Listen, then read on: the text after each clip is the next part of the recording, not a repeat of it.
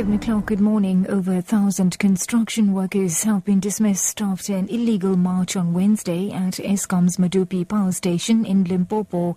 ESKOM spokesperson says those dismissed previously got final written warnings over labour unrest at the power station. He says other workers were given final written warnings.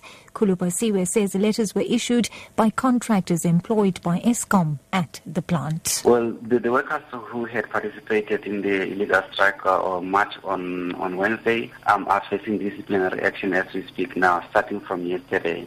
In fact, it's important to note that none of these workers are actually ESKOM employees, but they are employed by the contractors who are helping us to build the power station. Many of these workers have received written warnings. Others have been fired. As I speak to you right now, the information we have from the contractors is that they have fired just over 1,000 and counting. The Deputy Minister for Telecommunications and Postal Services, Professor Hlengiwe Mkhize, is expected to deliver a keynote address at the Information Ethics, the IE conference in East London. This conference is aimed at bridging the digital divide in society while promoting responsibility of internet services.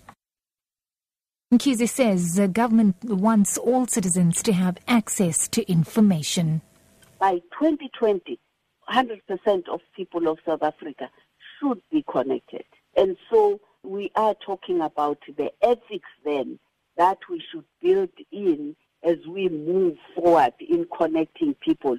We want the thinking and the values to be built in from the beginning. The most vulnerable communities where the poorest of the poor are concentrated, say, we take too long to access them. Let's rather connect them so that they access services online much quicker. A News Just In, head of the National Prosecuting Authority, Nkazana, is addressing the media on the summons issued against NPA Deputy Head Nomgcobo Jiba in Pretoria. In other news now, the Constitutional Court has ordered the immediate release from prison of the two men who were wrongfully convicted of the robbery and murder of a police officer. The two have spent over a decade in prison. The court issued the order to Pretoria's C-Max prison, where the two are being incarcerated. The court overturned both the convictions and life sentences imposed on the men. Senior Constitutional Court reporter Candice Nolan has the details.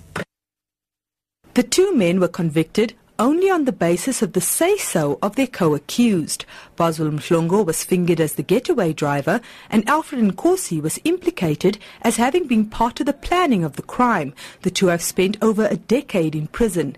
Even the National Prosecuting Authority conceded that they were wrongfully convicted and that the trial court misapplied the law. After hearing arguments earlier this month, the Constitutional Court this week ordered their immediate release, with its reasoned judgment to follow later. And although we do know that the court order was sent to Pretoria's C-Max prison authorities have refused to comment. Candice Nolan, SABC News, Johannesburg. And wrapping up, German police have seized possessions, including a computer, from the homes of Andreas Lubitz, the pilot who apparently flew a Germanwings airliner into a mountainside in the French Alps, killing 150 people on board. Airlines have begun introducing new safety measures, including a provision that two people should be in the cockpit at all times. Here's the BBC's Andy Moore with the details. Regulations in the US already require that no pilot must ever be left alone at the controls. Canada has now followed suit, but in Europe the picture is mixed. Some airlines, such as Ryanair and Flybe, were quick to reassure their passengers that a so-called two-person policy already existed. Others, such as EasyJet, Monarch and Thomas Cook, said they would introduce it as soon as possible. British Airways said it never discussed security issues.